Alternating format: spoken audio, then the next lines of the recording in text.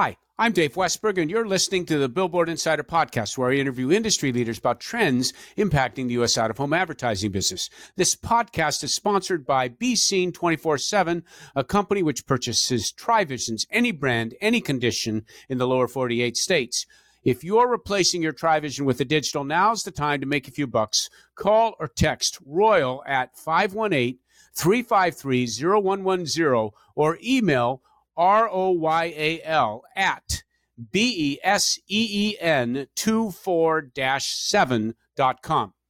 I'm talking with Kevin Gephart, an expert in out-of-home sales. Kevin has 37 years experience selling advertising, including 12 years selling out-of-home advertising. Welcome to the show, Kevin.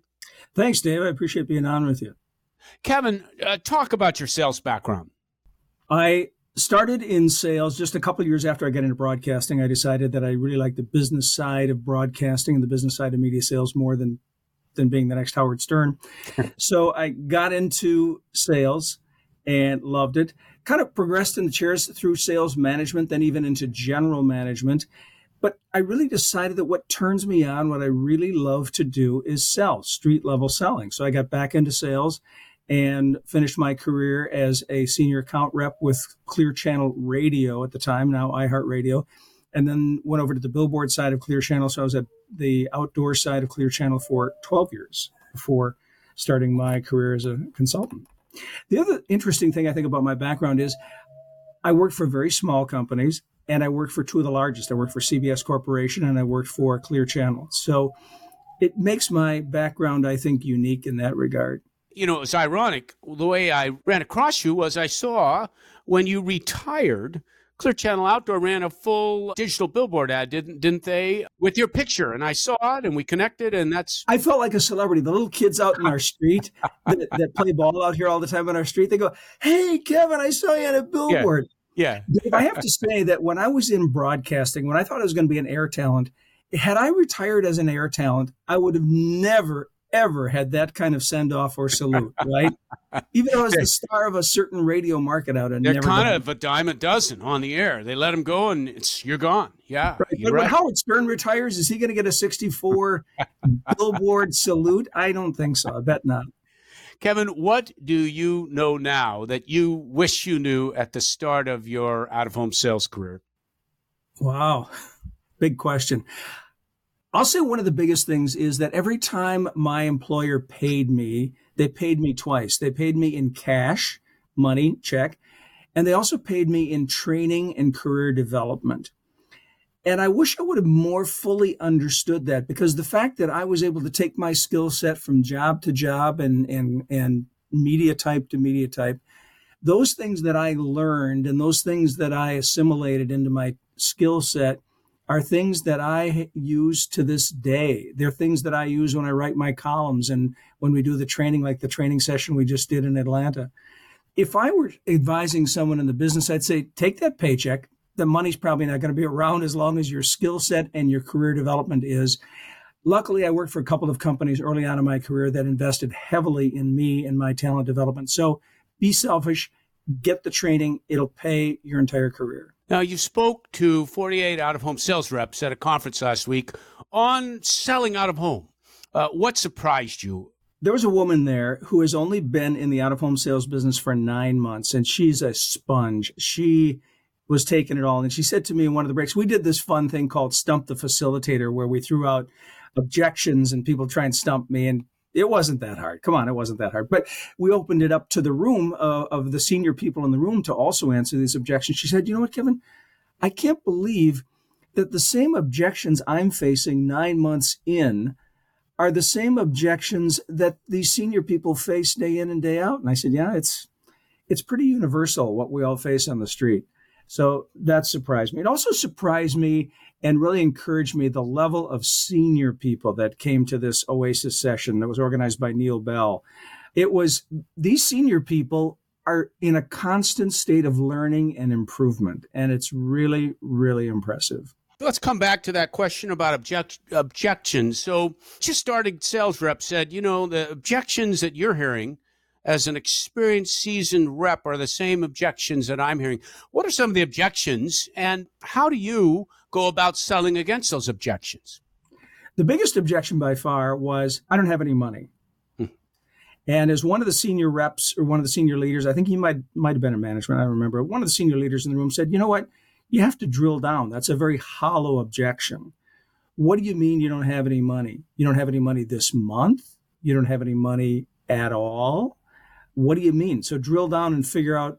So oftentimes it means that they've got their money budgeted, not spent, but budgeted. It's committed elsewhere. Yeah. And they're not about to disrupt their budget just because you came in with a hot idea. There was a gentleman there who works in an extremely small market. He goes, Kevin, I want to just tell you, there's such a thing as actually not having money, because some of these small business people, they don't have any cash in their account. I explained to him that in that case, you don't have an objection problem. You have a prospecting problem, right? Yes. You have to go find somebody that has money. But, yes. I know it's easier said than done. You've also talked with me about the timing of when you do your research, the timing of when you want to contact an executive, when he or she has been promoted. The timing of when you do that is very important. Explain that a little. First of all, you need to be the best business person you can be in your marketplace that just happens to sell out of home. When you do that, you're going to track what's going on in the business marketplace through the business section of your local paper, through your business journal, and so on. You're going to see that there are going to be changes in general management and marketing management or sales management within a company. That change is your gain. Nobody ever got a promotion or a job by promising the status quo. I'm not going to do anything. I'm going to keep everything just as it is. 75% of the time, change comes from some pain that they had to change the person out. 25% comes from normal attrition. Either way, there's change. And 4 to 6 months after that person is announced, they're likely going to be ready to execute a program. You want to get in there as soon as you can, help them define and refine the problem, and show them that out of home is a solution to what they need. What I'm hearing you say is the key may not be the day after they're in the new job. The key may be 4 to 6 months later. Now you want to get in and get access, but maybe when the ideas will get acted on, maybe 4 to 6 months later. Right. You want to build a bridge as quick as you can. Give them a moment to catch their breath. If you're trying to get in too early, the first 4 to 6 weeks, you're just going to become white noise to them. So give them time to figure out where everything is at. But you do want to be in early enough to affect the selection, the media selection, when they get to executing their plan. You touched a little bit earlier on the importance of taking advantage of career opportunities to build your sales skills.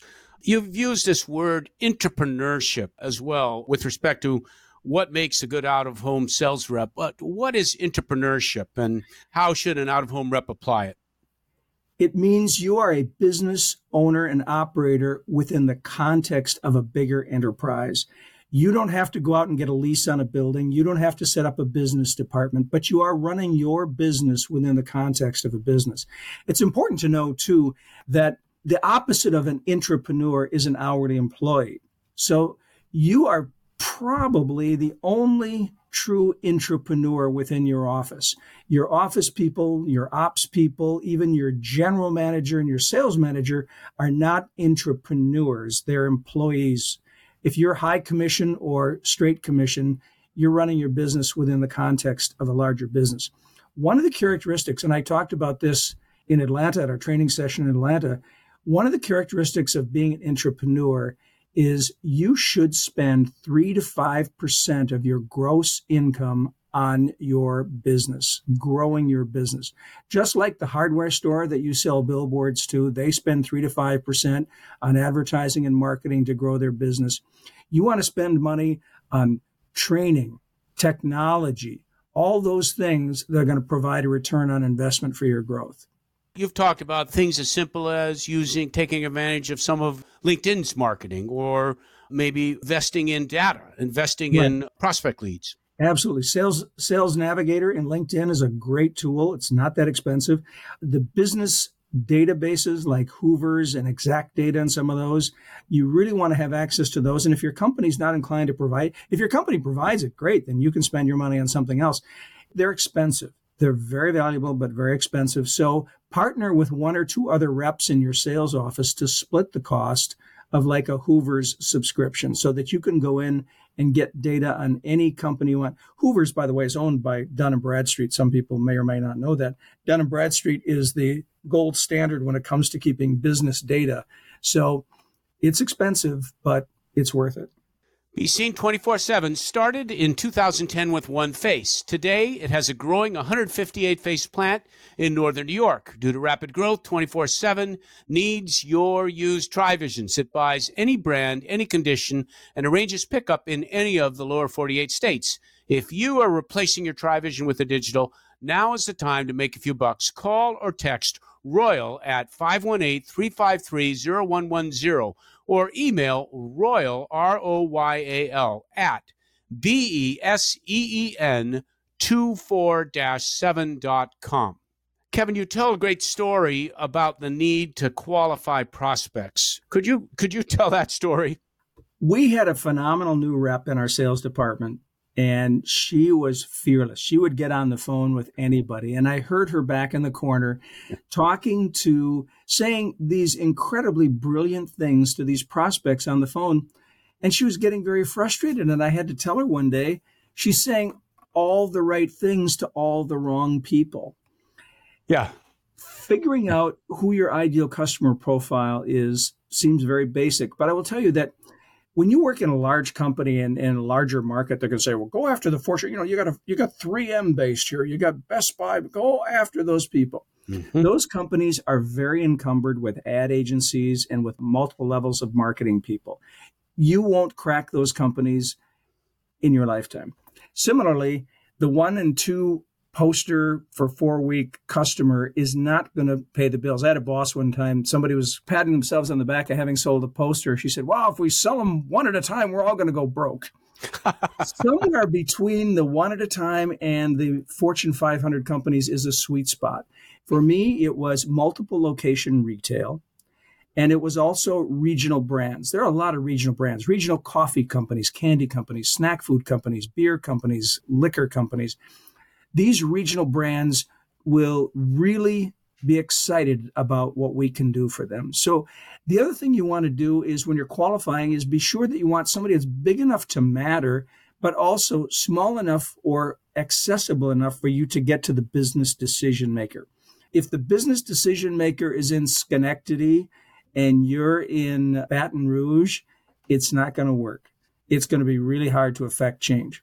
So make sure you know who your ideal customer is and you have access to them. These regional, multi-site retail clients, did they even have a CMO?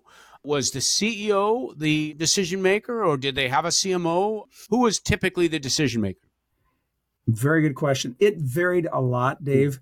Most of the time, like with a regional brand, if it's a newer some of these regional brands have been around 130 years. So, you know, the CEO, the business decision maker is not that involved. I will say that the more likely the business is being run by the individual entrepreneur who started it, the more likely it is that they are the person to make the decisions. I think the more a company evolves, the more likely they're going to have marketing people. Mm-hmm. One of the things we talked about in Atlanta was we always want to see the CEO, but the CEO is assigned as the center of enterprise opportunity. So the CEO isn't necessarily the chief executive officer of the company. Mm-hmm. The CEO is the center of enterprise opportunity. Whoever owns the problem that you're trying to solve is the CEO. And it can vary greatly. Mm-hmm. Kevin, there's sea change in the industry, the switching more and more static faces to digital. And digital is becoming an increasing portion of the revenue of out-of-home. Can you talk a little about some of the challenges of selling digital out-of-home versus static? I think it's all upside. People have asked me when I came over from radio, how does radio differ from selling out-of-home? Well, out-of-home, when I came to it 12 years ago, was just kind of coming out of that huge long lead time required for advertisers to go up. Used to be 60 days to get your board painted, then it back down to about 30 days to get your board printed, but it was still a lead time.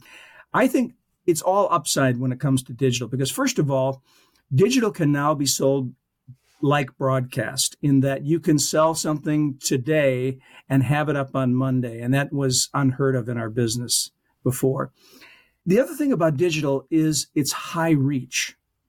I say it's the only high reach real-time medium available.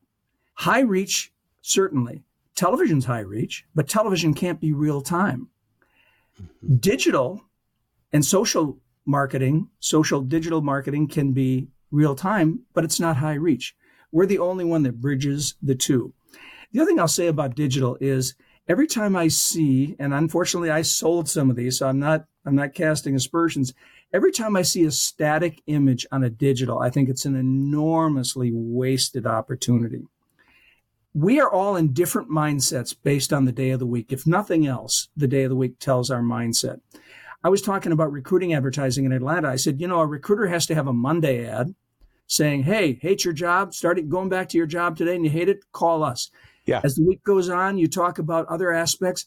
Friday, we're all in a different mindset on Friday than we are Monday morning. So speak to that as a recruiter. Say, going to have fun this weekend? Why don't you start a job you like on Monday? Call us. The weekend messaging can all point to the fact that, you can have a fresh outlook on your career. And then when it comes to sales, don't say we have a sale starting on August 31st. Say we have a sale starting this Thursday. We have a sale starting tomorrow. We have a sale starting. People say, well, it takes a lot of time and effort to be updating all that creative. Yes, it does. Success requires a lot of time and effort. Mm-hmm. We really have to make the digital be as real time as it can be if we're going to help our advertisers monetize it the best. And I think of the tools are getting so much better.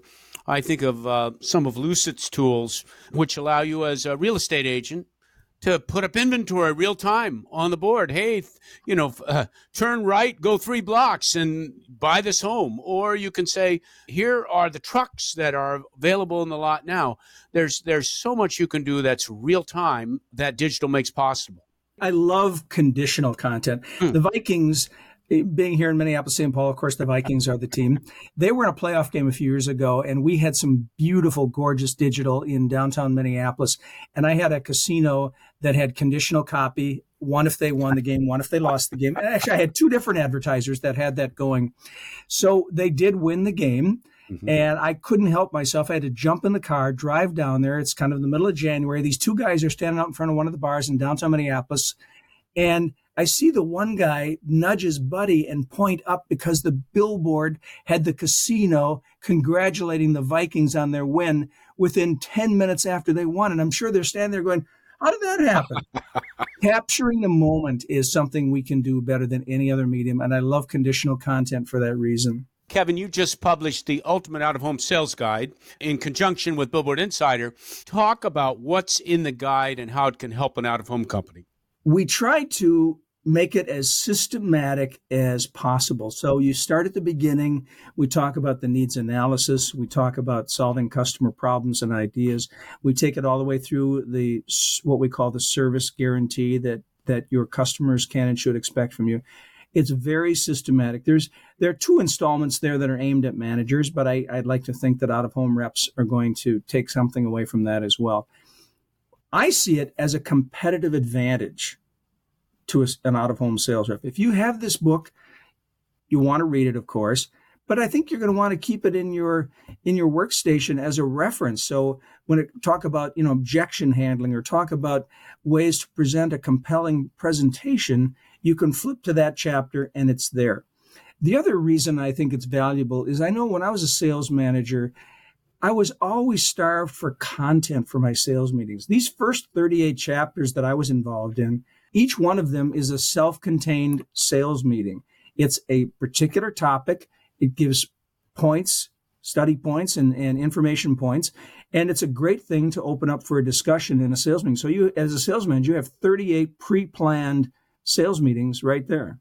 You mentioned service guarantee. You're a big believer of actually presenting a client with a written service guarantee. Talk a little bit about that and why it's important. I found that you get a client excited, you show them compelling ideas, and they're buying into it. And then whether they say anything or not, I feel like they settle back in their chair and they're like, oh, I just hope this comes off the way he says it's going to, right? I hope this guy is for real. I hope that he's going to deliver on what he says. There's nothing more reassuring than a service guarantee. It talks about the level of contact you're going to have before the program goes live and during the program. It talks about the proof of performance you're going to provide. It talks about what happens if copy blows out or if the digital goes dark. It talks about all those things. I would really encourage reps before you write or before you publish yours or start using yours, write it out. I would encourage reps to go to the terms and conditions of your company's contract. I hope everybody's read those. I'm surprised oftentimes reps, they haven't read those terms and conditions. They don't know what they say. Read them, highlight anything in there that you think is that the company is assuring for the client, and put that in your service guarantee. So-and-so out-of-home company assures, but put that in your service guarantee. Write it out. Show it to your manager. Make sure it gets your manager's blessing, because you don't want to be out there showing them something that's contrary to what the company wants to represent. And then put a signature blank at the bottom of your service guarantee and sign it. I don't know of any other time that we ever sign anything when it comes in the proposal stage, but now you've signed your service guarantee, and now it's really, you've got some skin in the game. You know, and I think it's a myth that sales stops at the sale. Part of good sales is how you engage with the client after the sale to create and strengthen relationship. Part of it's your guarantee and how you execute the guarantee. But Kevin, talk about your philosophy of how you sell after the sale. You renew an annual contract 52 times, 52 weeks a year. This crusty old sales trainer I used to use, he said that he would frequently go back to this motel. He had an annual contract with this motel because he trained in this town all the time. And he was going every night, or not every night, but frequently. And the guy said, well, sign a contract. I'll give you a better rate. As soon as he signed an annual contract, the service went down. The follow-through went down. He came in one day and he tore up the contract. Says, you're not going to stay with us? No, I'm going to stay with you. I'm not going to have you take my business for granted anymore. So sell it 52 weeks a year, because we all face cancellations. I have a chapter in there in the book about, what do you do when you get that dreaded cancellation call? But we should know, if we're adequately checking in with a customer, we should never be blindsided by canceling. It happens, but it should be a rarity that we find out that the client is not going to renew. And that happens from servicing always. That's all for this week. Thanks for appearing on the show, Kevin. I loved it. You can tell I love out-of-home sales. I could talk about it all day. Thanks, Dave. You can purchase your copy of the Ultimate Out-of-Home Sales Guide for $69.95 by visiting BillboardInsider.com. This podcast was edited by Lucas Jones and sponsored by Be Seen 24/7, the company which purchases TriVisions, any brand, any condition, anywhere in the lower 48. If you're replacing your TriVision with a digital, now's the time to make a few bucks. Call or text Royal at 518-353-0110 or email Royal, ROYAL, at BESEEN24-7.com. You can listen to episodes of the Billboard Insider Podcast by visiting BillboardInsider.com or subscribing to the Billboard Insider Podcast on iTunes or any of the usual podcast outlets. Our email is davewestberg at BillboardInsider.com. We'd love to hear from you. Thanks for listening. I'll be back in a couple weeks.